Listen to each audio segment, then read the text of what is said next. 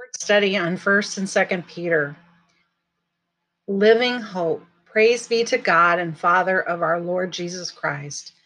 In his great mercy, he has given us a new birth into living hope through the resurrection of Jesus Christ from the dead, and into an inheritance that can never perish, spoil, or fade.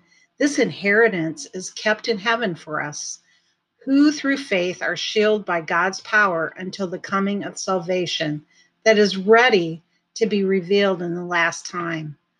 In all this, you greatly rejoice through now for a little while you may have to suffer grief in all the kinds of trials of this world. These have come so that the proven genuality of our faith, of the greater worth than gold, which perishes even through refined by fire, may result in praise, glory, and honor when Jesus Christ is revealed.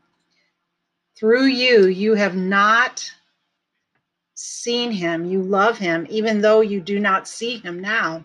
You believe in him and are filled with inexpressible and glorious joy, for you are receiving the end result of your faith, the salvation of your souls. 1 Peter 1 3 through 9. Peter begins this letter by giving praise to God for the living hope that we have in such abundance through Christ. What an amazing hope this is! It cannot be taken away from us, and it is being kept pure and unsoiled by the very power of God in heaven, waiting for the day we will inherit. It remains intact even though we have our share of problems from time to time on earth. But take heart, for whatever may happen to us here, we remain co-heirs in Christ.